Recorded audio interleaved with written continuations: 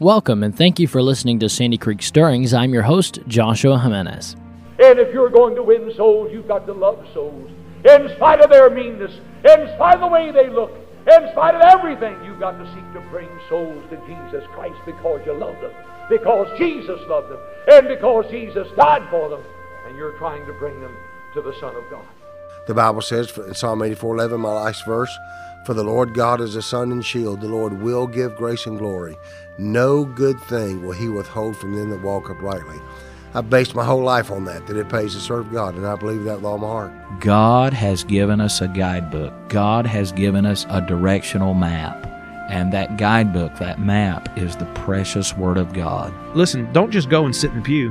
Find some way to serve, and serve as a family. Be a part of everything at church. And when you learn to love what God loves, your children will learn to love it as well. Homes are not that spiritually strong. We're getting overtaken by the world quickly, but unfortunately, we're pumping all the sewage in.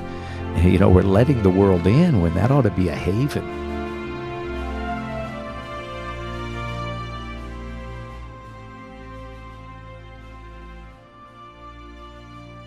Well, welcome back to Sandy Creek Stirrings, and glad to have you here on the podcast today. And I am sitting across the table. I'm here in the Victory Springs Independent Baptist Church. I'm sitting across the table from our guest today, and that would be Brother Eric Joss of the Master Craftsman Ministries. Thank you for being on with us today. Glad to be here today. I am just encouraged. We met just a couple days ago and didn't know anything about you until just a few days ago, but now I feel like I've known you for quite some time, and we've been able to talk and enjoyed it. And so I want the listeners to get to know you today. We're going to have this interview episode and be posted on the Friday just before Easter, and sometimes called Good Friday. Maybe we should do an episode someday on why it's not necessarily Good Friday for the reasons the Catholics promote, and we'll find out about that someday, I'm sure. But anyway, let's get into this today. Brother Joss, again, thank you for being on here, and go ahead and give us, how did you get saved? I love the salvation testimony of everybody. All get saved the same way, but always different circumstances. So tell us, how did you get saved? Well, thank you again for having me here today. I was raised in a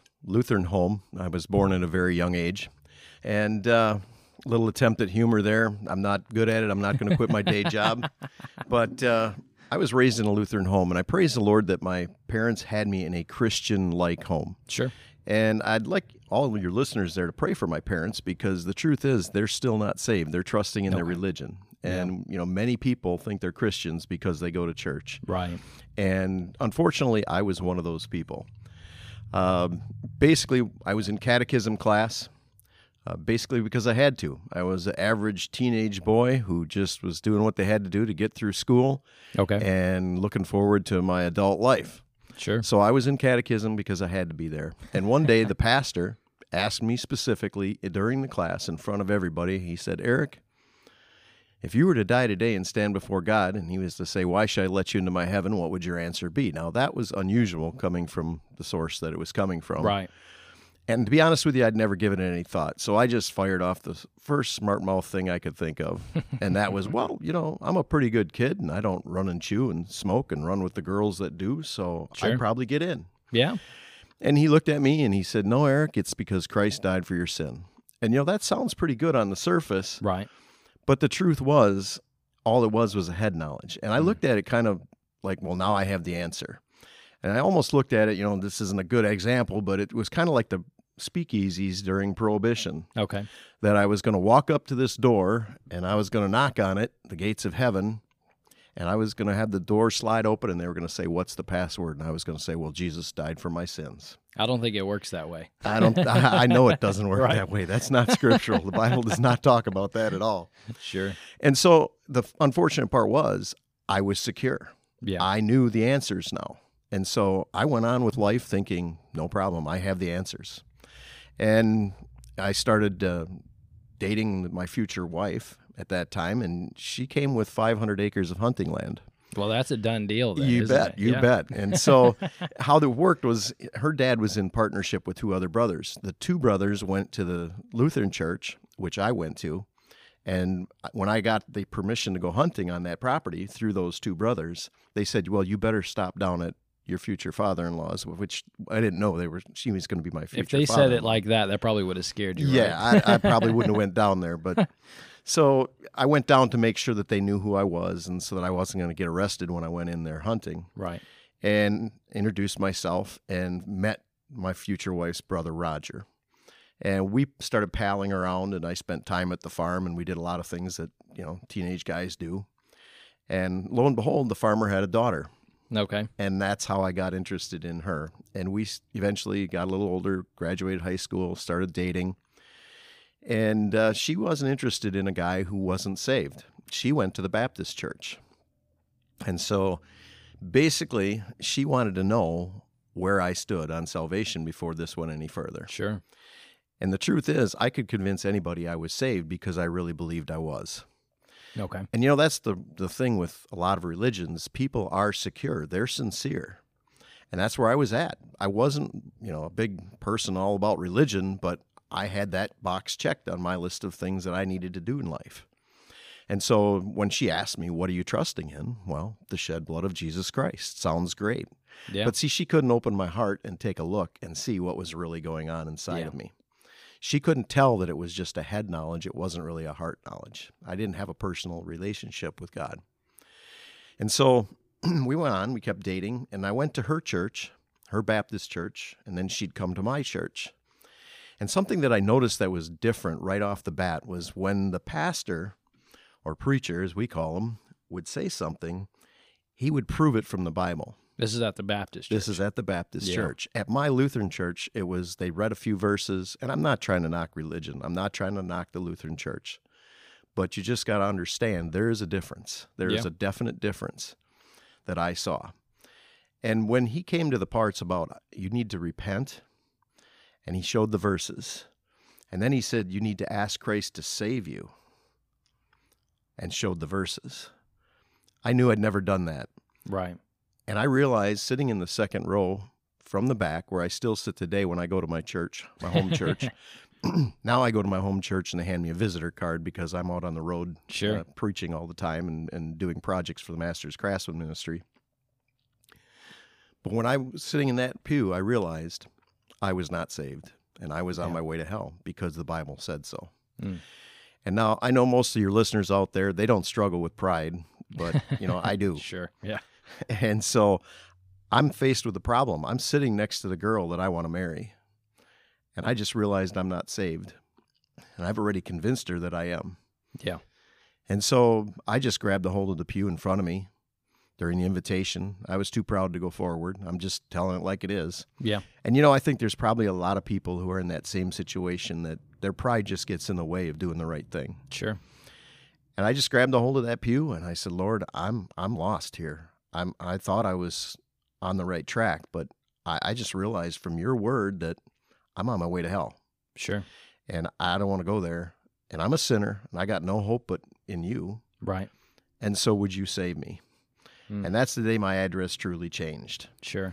And, I want your listeners to understand that you're working through these things. When you're unsaved, and now you've just had your world turned upside down, and now you're born again. Yeah. And you've got a family that thinks of things one way. And I think a lot of people can relate to this. Now, how do you tell your parents that I need to be baptized? Yeah, that's a good one. Because, let's face it, they had me baptized when I was a little baby. Yeah.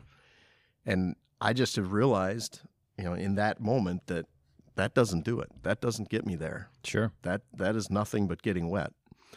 And if we could get saved that way, I'd go with a squirt gun to everybody's door and just squirt them in the face Right. and say, "You're saved, man." Yeah. But that's not how it works. No. And so I went forward for baptism then, and I got baptized, and my life was basically my own. I liked the way it was. Sure. I wasn't serving in the church. But one thing that when we did get married, we struggled with was I came from the Lutheran background. And I was like, what is it with these Baptist folks? Why can't they get it done on Sunday morning like the rest of the natural world? What's this Sunday night and Wednesday night stuff? I got places to go, and sure, I love to hunt, so I had animals to kill. So we struggled with that. And, fortunately for me, the Lord finally got victory over those things. Right. And I submitted, and I started going to church.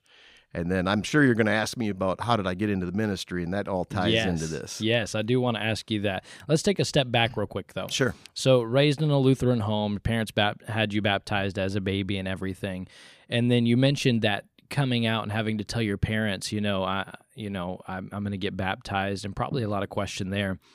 To the listeners who, many of them have been raised in Catholic homes or Lutheran homes, similar situations, and they get saved. How do you think they can best approach that subject with their parents? And, their parents still being Catholic or Lutheran or whatever, how can they best approach that to still leave the door open to conversations and being able to tell their parents about the Lord? Well, I can't speak for everyone, but in my instance, in my case, it was very evident that they wanted to turn it into a my religion versus your religion. Okay. And that was the main argument. Sure. And staying away from it turning into an argument is the biggest thing. You've got to realize no one gets saved unless they want to. Yeah, that's true. And the frustrating part for the person who's trying to lead someone to the Lord is knowing that you can't force them into anything. I kind of call it like the little donkey on the Grand Canyon tour. When the little donkey sits down, he's not going any further. Yeah. And they have to come to it. And when they're secure in their religion, they're very sold out to that many times. They believe it with all of their heart. And now what you're coming at it from is you're saying what you've been taught is incorrect. And That's that hard. usually doesn't sit well. Yeah. We don't like to be told we're wrong, especially not men. Sure. Yeah. And, my dad is a wonderful man, but he is very self-made man. Yeah. And for his son to tell him that he is wrong is never going to fly. Yeah. And so what I've chosen to do is keep the conversation on what does God say? Yeah. What does the Bible say? Here's some verses, look at these verses. But the difficult thing that we run into is then there's always other doctrine. Yeah. We want to keep it on a biblical front, and they want to turn to some other document of another man. Right. And keeping that focus on what God's word is, the Bible is sharper than a two-edged sword, and that is your best weapon. And so I just have chosen to keep focusing on what does the Bible say. Yeah. That's good. No, you're exactly right. So that's how I try to win those people to the Lord. And like I said, pray for my parents. Sure. We're still in that, they're still caught in that religion. Yeah. And we're praying for them. Sure. So still praying for them and moving along, and we'll get to some other things here in just a second.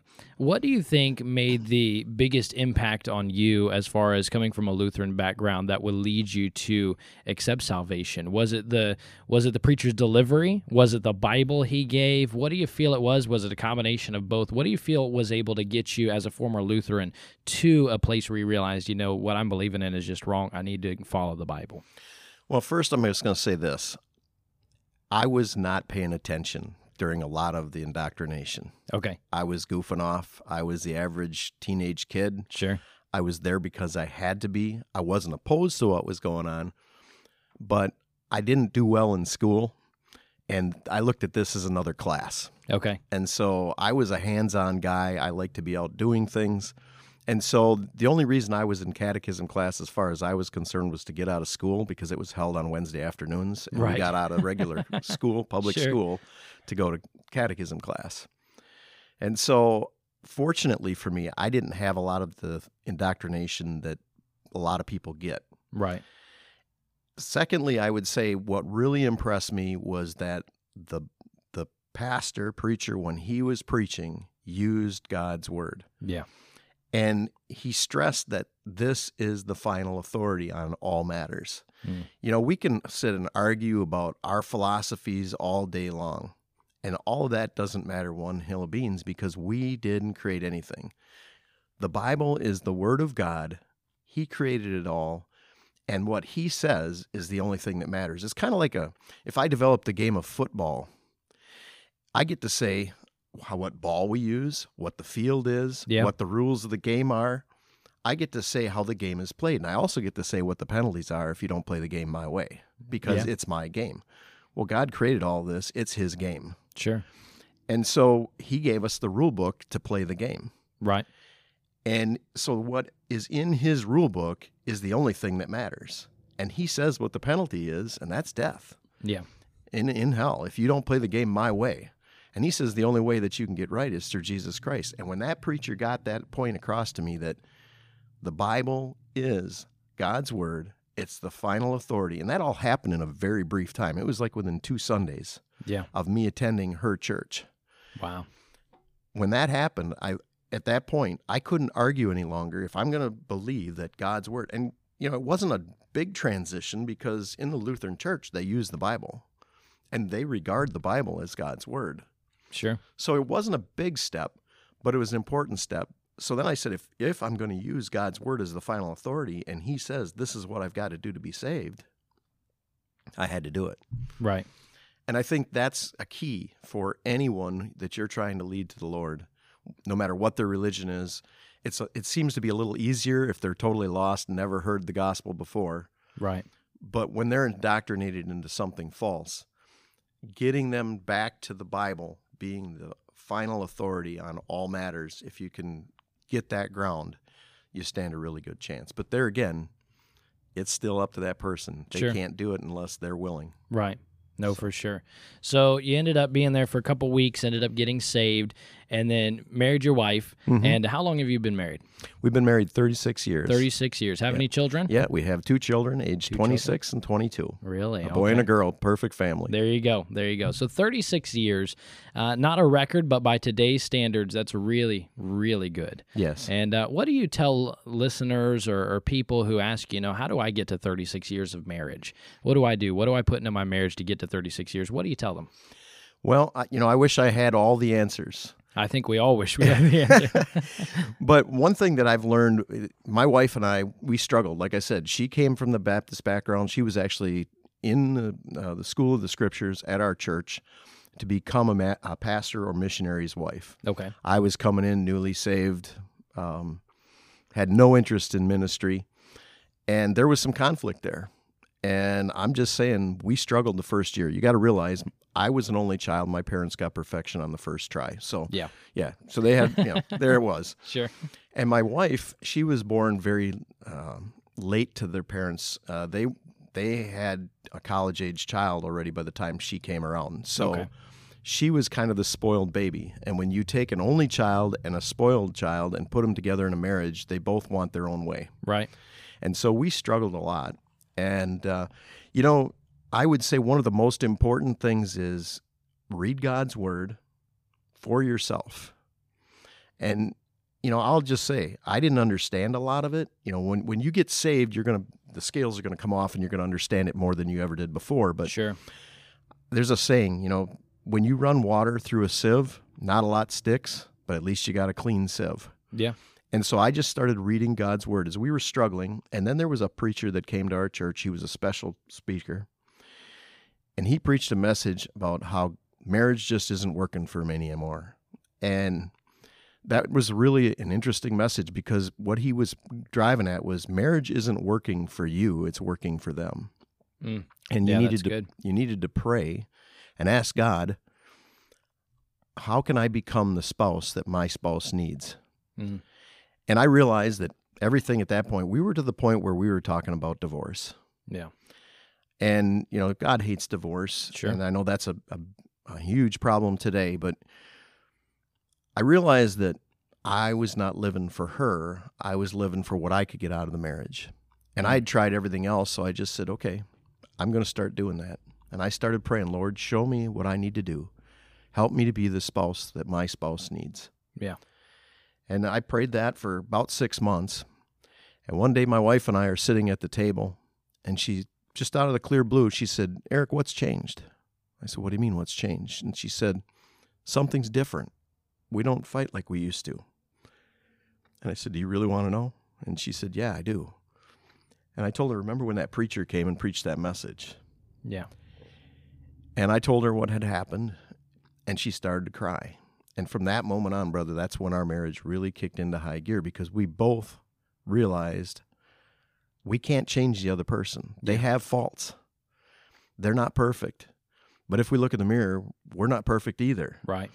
And the truth is, again, you can't change the other person. You can't get them saved. You can't change their faults, but God can. Yeah. But you can change your own faults through God's help. Sure. And so all you can do is focus on how can I make myself better for them.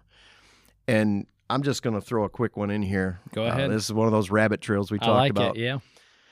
What I came to realize is that, and there's a lot of different philosophies on this, but men revolve on they want to be respected. Okay. That really is what a man seems to want, and a woman wants security. Yeah. And what happens is when a man doesn't get respect, he doesn't make the wife feel secure.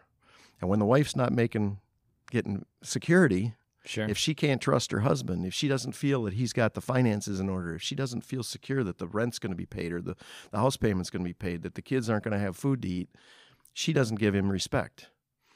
And so then you just get on this merry-go-round that's going around in a circle where the man's not getting respect, he's not giving the wife security, the wife's not giving respect to the man because she's not secure. And until somebody just gets off the merry-go-round and said, okay, this is going nowhere. Yeah. I'm going to just make this, I'm going to be the man Yeah. or the lady. I'm just going to be bigger than the other person in this relationship. Not that you're trying to, lord it over them, Sure. but just to stop the merry-go-round. Somebody needs to just say enough is enough. I'm going to live, and what does my spouse need? And from that point on, brother, I'm never going to say that everything is always rosy and sunny. Yeah.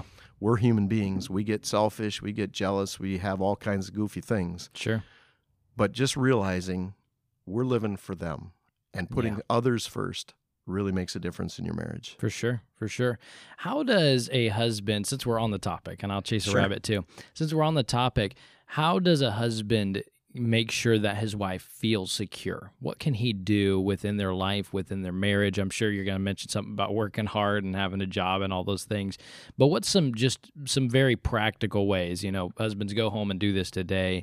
You need to implement this in your life to provide your wife with that security that she needs, and also is biblical that you're supposed to be providing for it. You're caring for your wife and protecting her and the family. How do you do that? Sure. Well, I think that obviously it's very important to have trust in the marriage. You can't be looking at other women. Yeah. And I'm talking about even when it comes up on the TV, if you're watching the news and there's a commercial, you can't be, you've got to give her reasons to trust you, to know that she is the woman in your life and you are not interested in anybody else. That's good. Give them the cell phone password. Do it. That everything is open. The finances are open. No secrets. I know everybody doesn't do this, but personally, we believe when we discussed a lot of this before we were ever married. Okay. And I think that's important. We're not talking about a prenup, but we're talking about, hey, what do you think about raising children? What do you think about how we're going to handle the finances? Our finances were always, we have one checkbook. It's a joint account, and we're not going to go there where it's my money, her money. Right. You got this, I got that. No, we're together. Good. If this ship sinks, we're both going down with it, no Sure. matter what. We're not getting and when I talked about the divorce, we talked about divorce. Yeah. It was mentioned, but we were both committed. Yeah. It was not, it was like, well, maybe we should get a divorce Yeah. in a heat of anger. Yep. But we were both committed. And when you are in a marriage, you have to be committed. That's what God says. You're now joined together. Yeah. And what God puts, and it's amazing how people want to ask God to be there for the wedding, but they don't want him there when they want to get a divorce. Ooh, that's good. That's a So- good point. Yeah. So really, you've got to be committed. Attend church, Sure. pray together, Bible study together with the family, all the kids, all of that. That's so important. And, people will trust God, they'll trust Christ with their salvation, but for some reason, that's where they want to leave it. Yeah. And they don't think that Christ can have an effect on their checkbook or that he can run it better than they can. And we say, well, this is mine. Yeah.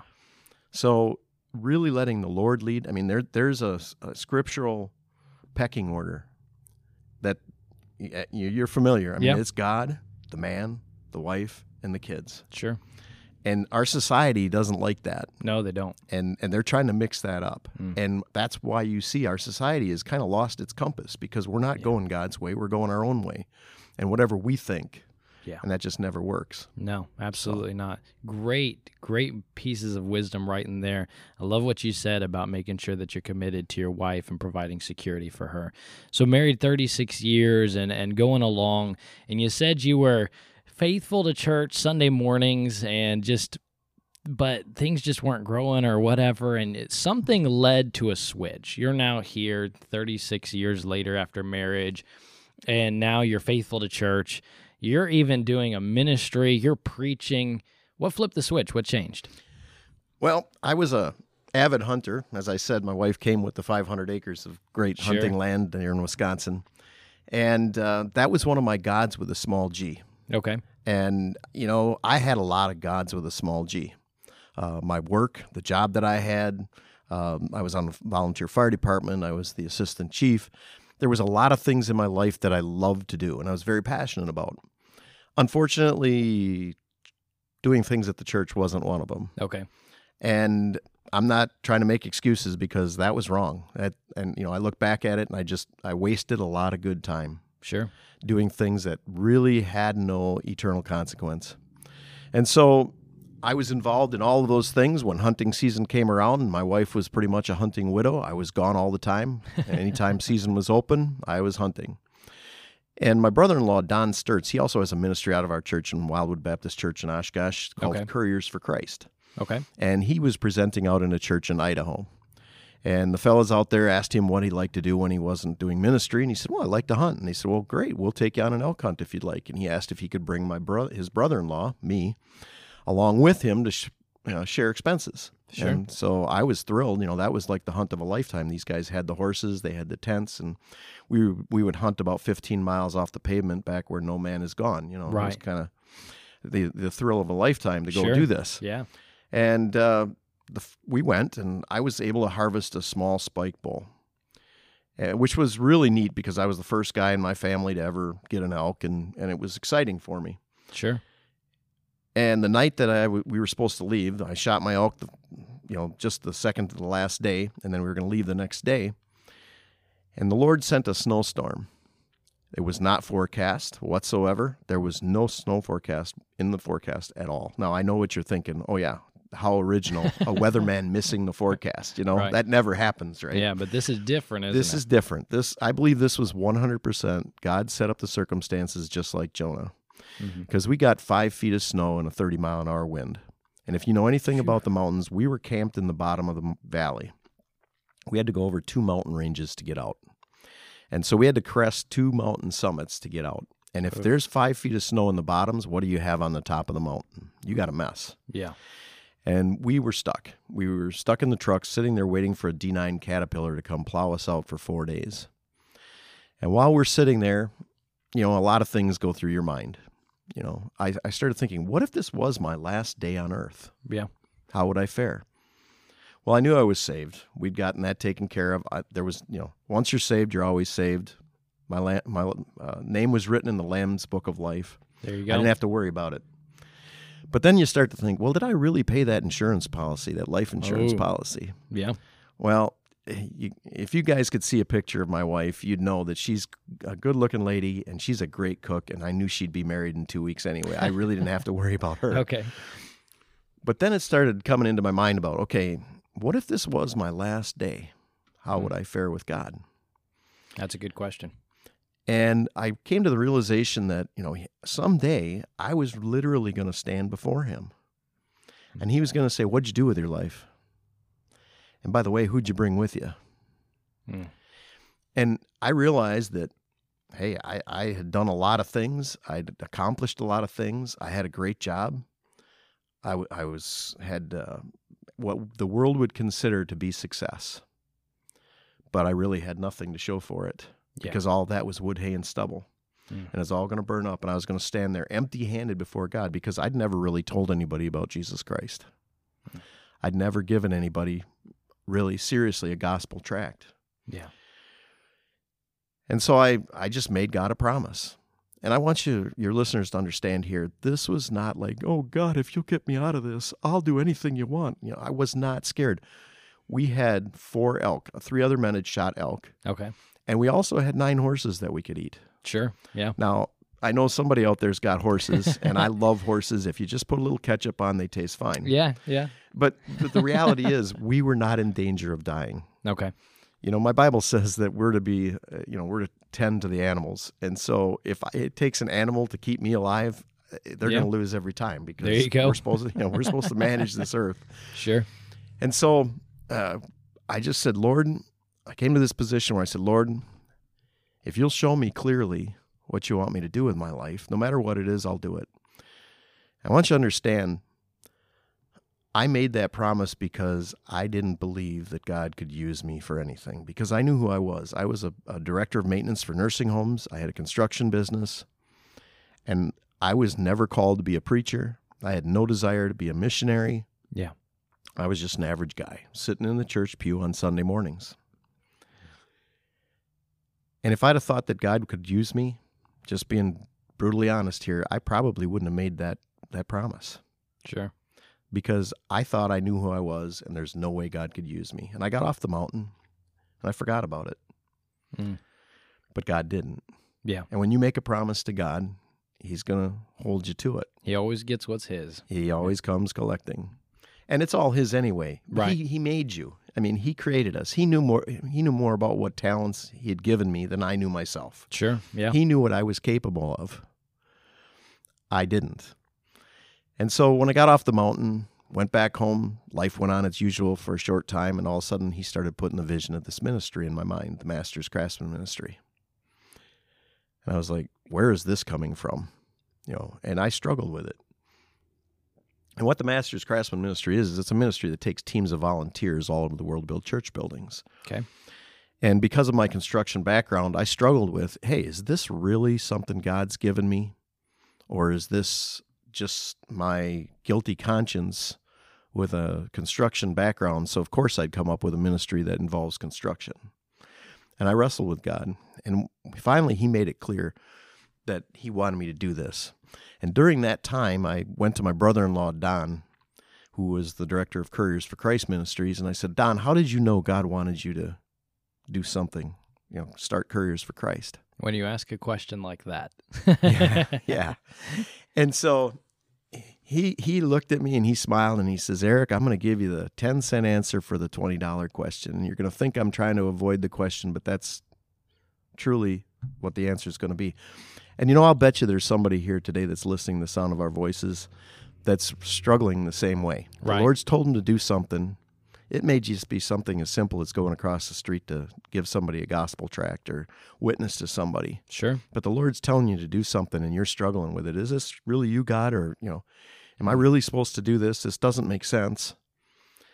And what He told me is, Eric, you're going to know. Yeah. And I was like, okay, Don, if you didn't want to answer the question, just be honest, Sure, But, sure.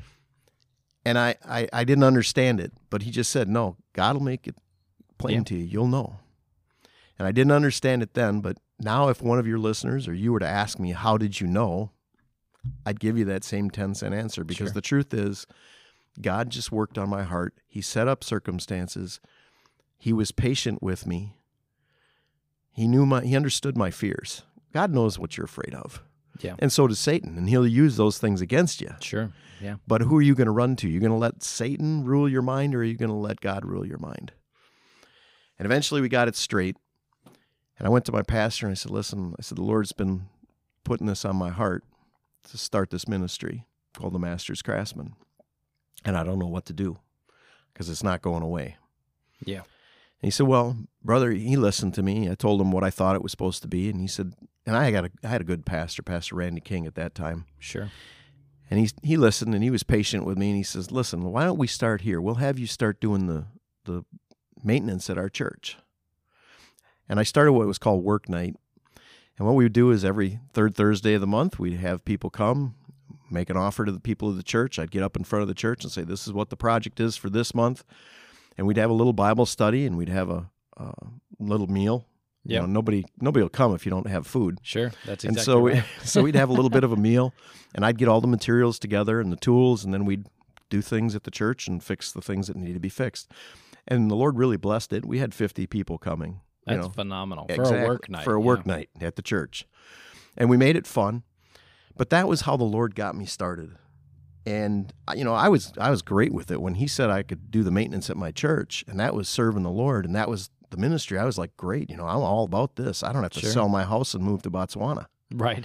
I can serve God right in my own church. And folks, I just want you to understand that is ministry. Yeah. If you're cutting the grass at your church, if you're washing the windows, cleaning the bathrooms, vacuuming the carpet, that's part of ministry, because the truth is when a visitor comes and needs to be saved, they're already making their mind up when they drive in the parking lot what this place is about. If the lawn looks like there's tumbleweeds blowing across it because nobody's mowing the grass or trimming the trees or the bushes, it looks sloppy.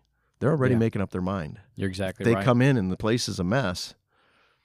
And those are all things that will prevent them from hearing the gospel Yeah. that anybody can do. It's true. And when somebody gets saved, if you're that person who's doing those things, you have a part in it, because they probably wouldn't have came through those doors if you weren't doing what you were doing. I love it. That's right. Yeah. And so that's kind of what the Master's Craftsman Ministry is all about, is we give people that opportunity to really use the talents that they've been given. And everybody's been given something. And we're all going to, like I said, stand before God someday and face the God who created you. And you're not going to be able to lie to him, because he knows how he created you. And he's kind of like going to, the Bible talks about everyone's given a talent. There was 3 men that were given talents. Yeah. 1 10, 1 5, and 1 1. And the one that had the 1 buried it in the ground. Mm. And when it comes to that reckoning day, if you just buried all your talents in the ground, you're going to have to give account for it. Yeah. That's right. And so we started in with doing that. And that's how God really got me involved. And then I went on a mission trip. And one of those Baptist preachers, those guys always they got big mouths. They always have a way of getting you convicted. Yeah. And praise the Lord, now I'm one of them, and I enjoy it. But this pastor down in Amarillo, Texas, preached a message. He was building a church. And anytime you build a church building, there's going to be those that are in opposition. Yeah. And he was preaching about how when God gives you a vision, you have one of 2 choices. You can either do it and be in the will of God and get blessed for it, or you can be disobedient and reap the whirlwind for it. Mm. And then I was good up till that point, because, I had submitted. I had gone to my pastor. Yeah. I had said, hey, this is the vision. I'm supposed to be, helping pastors and missionaries with construction. And my man of God had said, hey, here's what you need to do. But I want you to understand, my man of God knew me. Yeah. He knew I was a Sunday morning only guy when I was first starting out. Right. And that changed as my heart got sold out to God. We started going Sunday nights, Wednesday nights, and every time the door was open from that point on. Sure.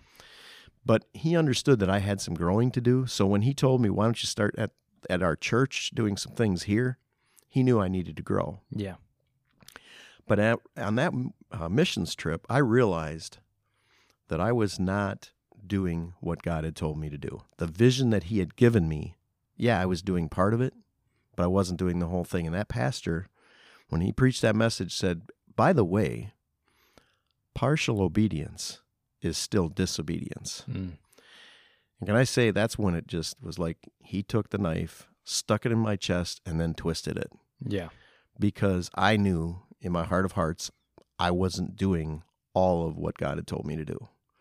And so I came back from that mission trip, and I called my pastor, and I said, hey, we got to meet. And you got to understand, I'm not one of those guys that, I told you I didn't go forward during the invitation when I got saved. Yeah. And so when I would call my pastor and say, hey, we got to talk, he knew there was something serious. He knew there, Sure. I wasn't just soaking up all his time. Yeah. And so we met in the same restaurant that we met when I first told him about it. And I said, listen, I really believe that if I don't get started with this and start helping pastors and missionaries around the world with their construction services, that God's going to take me to the woodshed because I'm being disobedient. Well, he got the biggest smile on his face, and he said, well, Eric, that's what I've been waiting 2 years to hear you say, let's get busy. Mm. And at that point, Wildwood made the Master's Craftsman Ministry an official ministry of the church. And since then, we've done projects on 5 of the 7 continents. And Wow. It's just amazing what the Lord has been able to do. And, I'd love to sit here and tell you I got the brains for this. But as you probably have been listening, this is the Lord. Yeah. If you would see me, if you would watch me for a few hours, you're going to say, there's no way that guy could do this. And the truth is, folks, you may be sitting there thinking, well, I'm nothing special. I'm just a farmer or a housewife or a factory worker or whatever it is. But you got to realize that's why God picks people like us. Yeah. Because he wants the glory. Sure. And your friends are going to say, I can't believe he's doing this. How in the world? I know he's not that smart. I know he's not that good. Because if we were, people would point to us. But God doesn't want that. He wants everyone to know who's behind this. Right. So if you think you're not good enough, look out, because that's the truth. Yeah. And God's going to do something wonderful through you if you'll allow him to. That's very good. Very good. Tell us a little bit more. You briefly mentioned it, but what is Master Craftsman Ministry all about? What's it do? What is the ministry? Sure.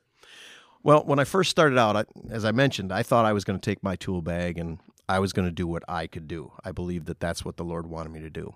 And so I started helping pastors and missionaries with the construction things that they needed, just helping out wherever I could. I would take my tools and I would do what I could. But it wasn't long, and the Lord started to change my heart. And folks, many times God doesn't give you the whole enchilada right up front because you'd choke on it.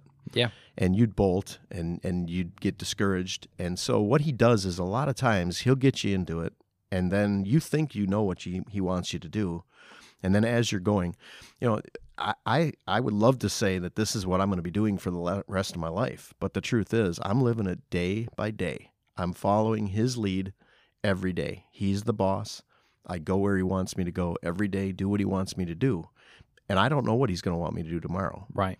And so as we got into this, he started to change my heart and help me realize that there were so many other people just like me who were sitting there because in the church pew thinking, there's nothing that I can do for God. I'm not a good Sunday school teacher. I like kids. I couldn't be a Sunday school teacher.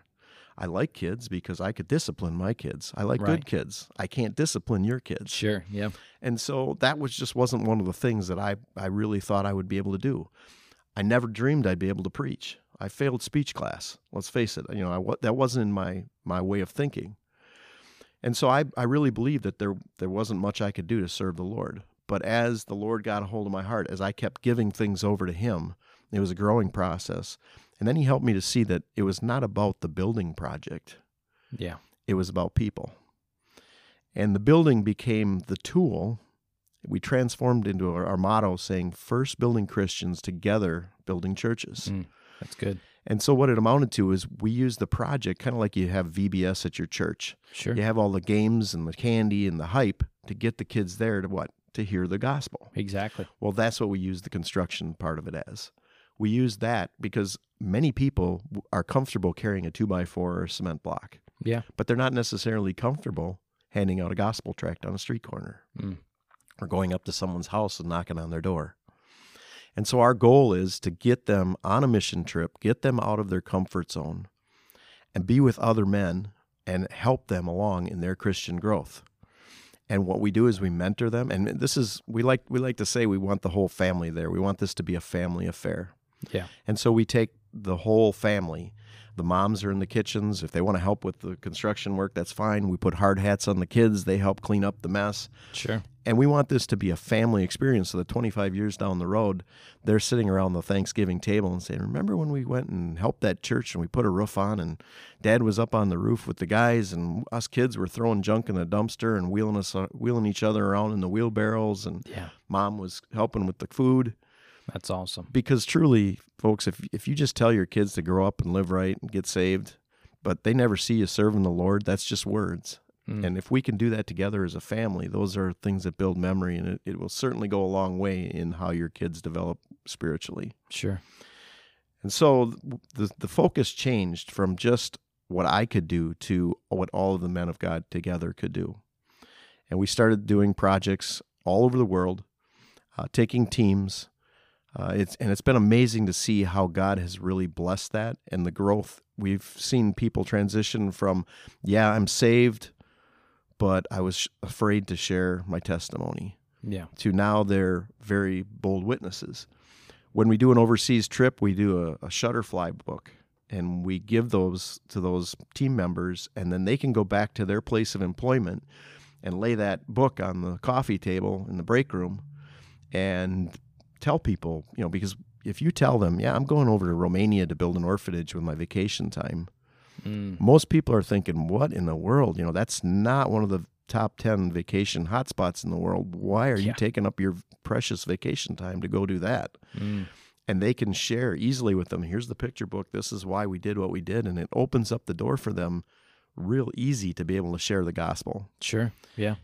And during that time that we have them, we also give them the opportunity to share their testimony with other men and women that are at the team. For some of them, that's truly the first time that they've ever done it. Yeah.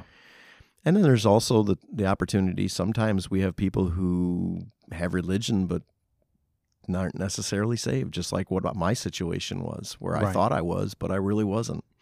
And so they get saved on the trip. So, this is the Lord's work. We let him lead, and we're just praising God for the results that happen. That's phenomenal. How long has the ministry been in existence? We started in 2005. 2005. Yes. Do you have a total how many projects you've done, or has it been too many to count by this point? I've lost track. Like I said, it's people ask me all the time, where have you all been? It's almost easier to just tell you where I haven't been. Sure. Because I've been everywhere, man. You said 5 of the 7 continents? Yeah. And what kind of projects do y'all do? Is there any project too small, any project too big? What does the ministry actually do as far as project-wise? Okay, when I first started, here again, the Lord has to teach you your limitations. And we started out thinking big. Yeah. And as I said, the project was the focus. And so I was trying to charge hell with a water pistol. Okay. And so the Lord had to teach me what the priorities really were. And so necessarily framing an entire church building or necessarily building an entire building really became something that I realized that probably wasn't something our ministry was going to be doing. Sure. We focused not necessarily on the quantity of trips, but more on the quality of the trips. Good. In other words, with the spiritual aspect being the main focus. So what we do is we don't necessarily become the general contractor for a church. What we do is we meet with the church and maybe their general contractor or whoever's in charge of the project. And there are a lot of ministries out there that are construction ministries that's what they do, that they become the general. And I'm praising the Lord for every one of them. Yeah. Because there is such a need all over the world for that type of ministry. Right. But truly, the Lord has changed ours to a different focus. And so we'll plug in wherever that general contractor, whoever is the person in charge of that project for that church, we'll plug into, okay, what part of this can we most effectively help save money for the church? What need is there? And then how does it fit into TMC and what we do? And is it a good fit? So not every project that we are asked to do is a good fit. For example, if your church was 30 feet sidewalls, 12-12 pitch, that's not necessarily a good project if to replace the roof on that church because, we want to get people to heaven, just not on one of our projects, just not one of our teams. Sure. And so we kind of tailor what projects we take. And my concern really is not, everybody asks me, how many projects a year do you do? Well, that's not my real concern on how many I do. Yeah. Anybody who knows me knows I'm working all the time. I'm working on this ministry constantly. Sure. I can look anybody in the eye and say, we're getting it done. Yeah. But it's not necessarily what they think. We're having eternal results from this. It's not just, hey, there's a building standing there that we built. Yeah. We're going to have souls that are going to get saved. We're going to have people's lives that are going to be changed. And the ministry has really morphed into a ministry to pastors because a lot of these pastors, they're struggling. When you have a building project in your church, Satan loves to get in there and shake it up. Yes, he loves to tear it down because he doesn't want that building to happen. Mm-mm. And so these guys are beaten down, and I've had a tremendous ministry with pastors, and what do I know? I'm not a pastor, never have pastored a church, but I can pray with them. Yeah. And I can be a shoulder for them to lean on, and I can talk with them on the phone.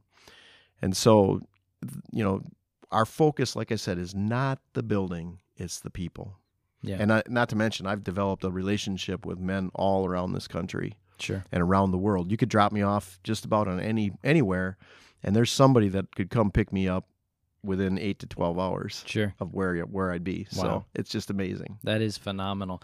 So as you go and you hear word of a project, or I'm guessing maybe a pastor contacts you, what goes into gauging, whether or not you'll do a project? I know the reason we're here today is you're taking a survey, what you call a survey trip. I love the way you call it a survey trip, and you're surveying, what is the need, what's here, the same way that an overseas missionary would go when they'd take a survey trip of that country. What all goes into you making that decision that I think this is a good fit for our ministry? Well, I won't build an outhouse, a doghouse, or a church house Okay. unless we do this survey trip. And you got to realize that's because I'm looking at these people that are going to go with me, that they are entrusting their time with me. Right. And I'm ministering to them and I'm mentoring them. So I look at it almost as a pastor who's shepherding his flock. Those people are my flock during that time. And I have to make every possible attempt to make sure that all of the details are taken care of while they're with me. And most importantly is their spiritual well-being. Yeah. And so I have to go to that church or that missionary and I have to make sure that he's flying the right flag. Sure. He's got to be using the King James Bible. He's got to be preaching the gospel straight. Right. He can't be Calvinistic. He's got to be, right down the line the way we are. And then beyond that, our personalities have to click. Sure. Let's face it, you and I get along, but there's other people that just maybe we don't click. Yeah. And I want to find that out before I have a team of 10 or 15 people with me Right. to find out that I just can't get along with this guy, Sure. the pastor or the missionary. And so we also need to look and see how are the things that are at that place. Are we going to be working with good materials? Are materials available? What are we going to be doing for a project? What dangers are there? What kind of animals might be a problem? Are they going to get bit by a spider or a snake? Yeah. Is there civil unrest? Literally, I've had an AK-47 shoved in my face with the safety off. Let me tell you, can I just say, when you have that 2 inches from your forehead, Right. it looks like a culvert that you can climb into. Now, I need to know and prep the people. We still took a team there in that place. But you can bet I let everybody know that this is the potential. Yeah. And I certainly understand there may be some people who wouldn't go on Sure. a trip like that. Yeah. Because it is dangerous. And people ask me all the time, well, aren't you afraid to go? Well, I'd be lying to you if I said I wasn't scared Right. when I was looking down the barrel of that gun. But the truth is, I'm more scared of not doing what the Lord's called me to do because I can die in my bathtub, fall in my bathtub. Right. But if God's told me to go to Africa and build a radio station that's going to reach 2 million people with the gospel of Jesus Christ, and I don't go, there's 2 million people that are never going to get to hear the gospel because I didn't do what I was supposed to do. Sure. I don't want to stand before God and answer for that someday. Right. Yeah. And so during that survey trip, I'm trying to figure out all of the accommodations, how we're going to do things, how it's going to all go. Let's face it, if you're riding over on an airplane with me and you lean over in your seat and say, so brother, where are we staying, during this trip? And I say, well, I don't know. We're going to find out together. How much confidence is that going to instill? That's a good question. Yeah. Yeah. So literally I act as a travel guide at that point. I'm making sure that all those arrangements are done. And then I come back and we pray about it, both the missionary or pastor. And we just say, Lord, is this something you want us to do? Right. And if he doesn't feel good or I don't feel good about it, before I even go, we've already discussed that, hey, this is the Lord's work. And if the Lord closes the door on this, we're both okay with it. Yeah. And so then we both pray about it. And if the Lord gives us the green light, again, you'll know. Sure. And so then that's how the project is picked. Wow. I wish I could say I'm smart enough to pick them, but I just rely on the Lord. And that's what you have to do. Exactly. That's what you have to do. And then the next question that I know you're going to ask me is, how do you pick the team? Oh, that's good too. Yeah. And when I first started out, I thought, I'm going to have this list of people. And so when I would go into a church, I'd have a sign-up form, and I had a whole list of trades that were on that form. And if you were interested in helping with drywall, you put a check in the box.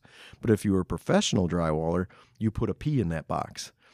And I just thought I was going to get this whole big list in my computer of people who were professional drywallers or professional roofers or electricians or whatever. And then when I had that type of project, I was just going to twist their arm and make them go.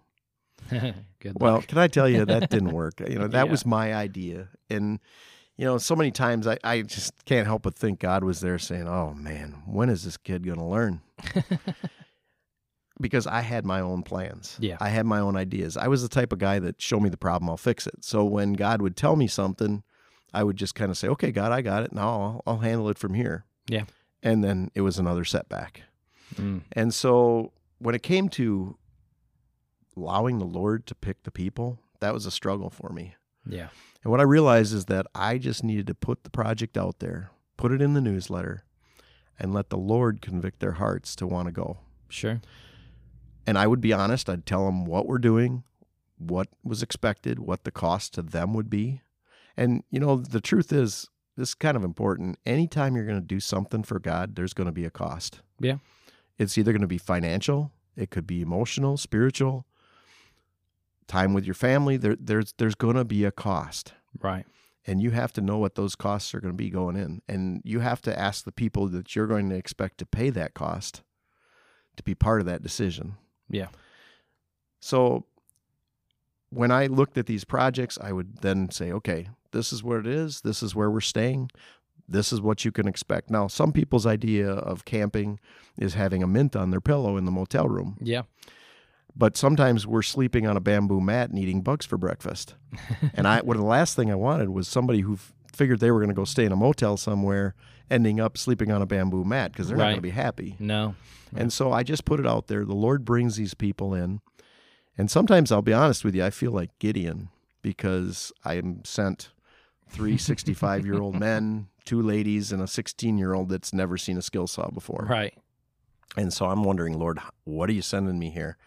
And when I say Gideon, because, he was sent 300 warriors that were Yeah. chosen by how they drank water. Right. And we can talk about, well, they were vigilant or whatever, but let's face it, that's not usually how you pick your best warriors, is it? No. God was saying, I'm going to give you the people that I want you to fight with, and I'm going to give you the victory, and Yeah. everybody's going to know I did it.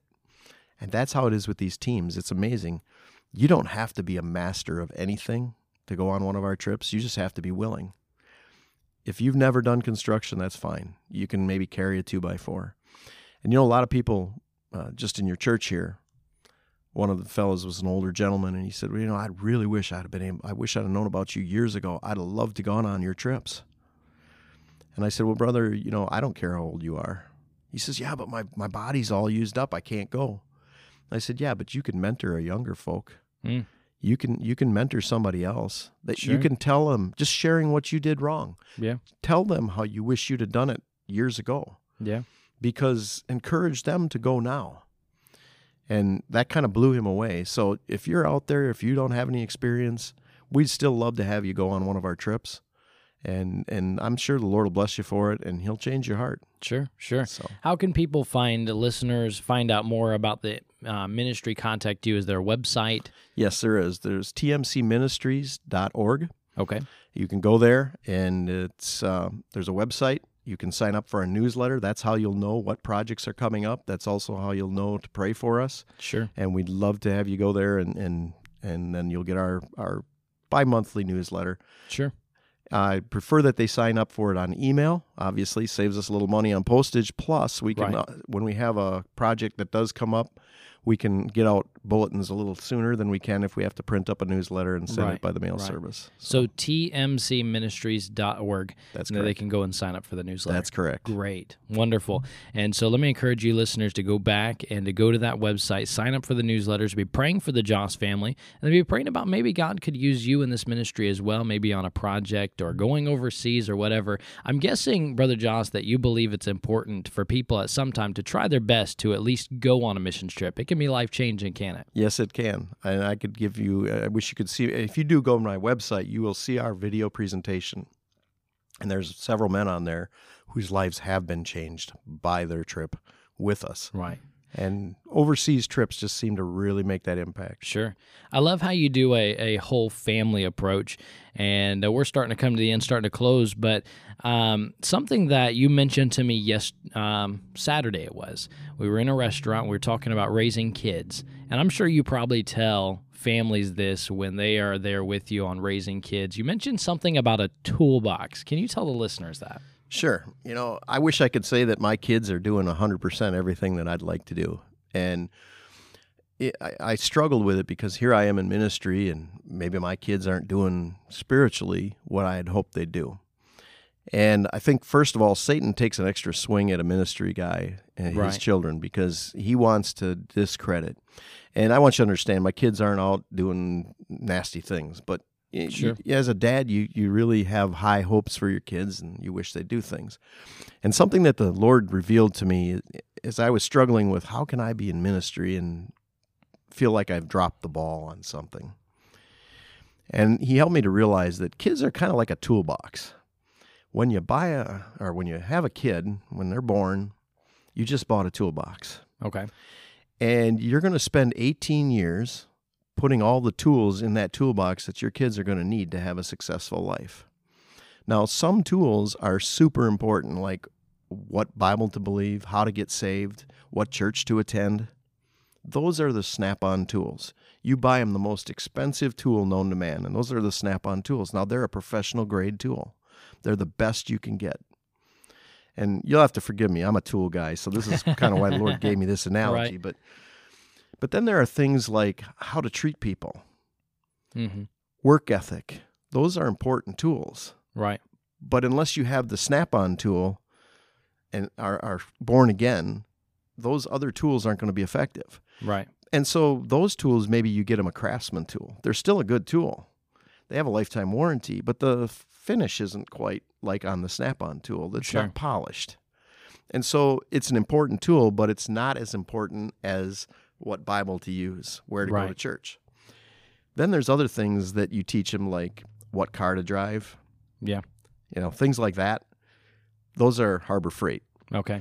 They need the tool, but it's not something that's crucially important. Sure. Ford, Chevy, whatever, it doesn't really matter, but you have your preference. But so Right. you instill those tools on them. And when they turn 18 years old, now you've got to give them the key to the toolbox, Right. and they become their tools. Mm-hmm. And they can choose what they want to do with those tools. And you've given them the tools that, as best you could, you've provided every tool in the box. Yeah. And so they can choose to take those tools that you've given them and have a successful life and live for the Lord, and everything's great. Or they can choose to pawn the tools. Mm. And then they don't have them anymore when they need them. Yeah. Or they can choose to leave them lay out in the yard and get wet and start to rust. Yeah. And then when they come to use those tools, praise the Lord, sometimes they come back to get those tools. Yeah. But now they're rusty and they're not as sharp and they won't cut like they used to. And they got to be ground on a little bit. Yeah. And the Lord's got to sharpen up the edges. And that hurts. Yeah. But the point is, you gave them all of the tools. Mm. And it doesn't necessarily reflect on you because you did give them the tools, but they have a free will just like we do. Yeah. That's exactly right. And they have to make those decisions. And sometimes kids will do what they have to do to get through Yeah. when they're living at home. But when they actually become adults, that's when you find out where they really stand. Right. There's one other little analogy I'm going to give you that I didn't tell you about, so I'm Sure. just going to go I right want to on with hear that it. one. Go ahead. I love to smoke meat. That's one of the things I do. I make my own homemade sausage and Sure. hams and all of this and that. I love to make hot sticks, Okay. snack sticks. I And don't know what those are. It's kind of like a little sausage. It's a meat stick. Okay. You use them. You just put them in your sandwich or whatever. Yeah, they're really good. Sounds great, Sometime yeah. maybe I'll send you some. Hey, I'd love it. Yeah. I'll do that. And so, of course, how am I going to get them here? But anyway, I'm not going to make a promise I can't Right. keep here. Sure. But I love making these hot sticks, and I've developed my own little recipe. I've modified the one that I started out with to the way I like it. The right spice, the right bite, the crunch, the snap, the whole 9 yards. I spent a lot of time monkeying around to get this right. And I can make the best hot sticks, in my opinion, and everybody else that makes them says the same thing. But I can make a great batch of hot sticks, and you wanted to have some. And so I give you a bag of these hot sticks, and you put them up on the dash of your car Right. in the hot sun here in Florida. Yeah. Well, what's going to happen to them? They're going to rot. They're going to rot. And then all of a sudden you decide, hey, I could really go for one of these hot sticks, and you open up the bag, and it's like, whew, what did he give me? These things stink. Yeah. And here he's bragging them up. Now, the reason those got ruined are what? Because you didn't take care of them. Yeah, you that was didn't me. do what was intended with them. It wasn't because the batch wasn't good. It wasn't because I didn't put the work in to make them. It was because you didn't take care of them and use them the way they were supposed to be. That's good, yeah. And so many times, some of the people that I've taken on these trips, they've had a rough childhood. Yeah. And they're just, blaming everybody under the sun for their problems. And a lot of times I just say to them, hey, how long are you going to blame somebody else for the batch that you've made? You were given a good set of hot sticks. You were given a life that you can live for the Lord. Yeah. What are you doing with it? Stop blaming other people and take your responsibility for yourself. Yeah. And sometimes that's what we got to do with our kids. We gave them the good batch of hot sticks. Sure. It's what they do with them. Right. And so if the batch is bad, it's not always the cook. That's exactly right. That's a great way to put it. I love that. I occasionally like to give the listener something a little bit different, maybe a little off topic. You mentioned you like to smoke meat. Mm-hmm. What do you think is the key to getting that perfectly smoked meat? Low and slow. Low time. and slow. And then time. marination. Marination. Taking your time to do this. It's not something you're going to do overnight. And then being willing to experiment. Okay. Yeah. Low you're and gonna have slow you're gonna have failures. Yeah, You're gonna have some that the dog gets. There you go. There you go. Well, Brother Joss, I appreciate you so much for being on the podcast today and for joining us. I have heard so many different pieces of wisdom, whether it be from marriage or surrendering to the will of the Lord, or to finding your place to serve in the ministry, or raising kids, or even how to smoke meat there at the end. And because I always want it done overnight and just to be done the next morning. But I've heard so many bits of wisdom. Thank you for sharing that with the listeners today. Glad to be here. Oh, and so we're looking forward to many more episodes coming up in the future. Hopefully, maybe we'll see you again soon and have you back on. And but until next time, my listeners, thank you for joining us, and keep looking up and keep stirred up for the cause of Christ.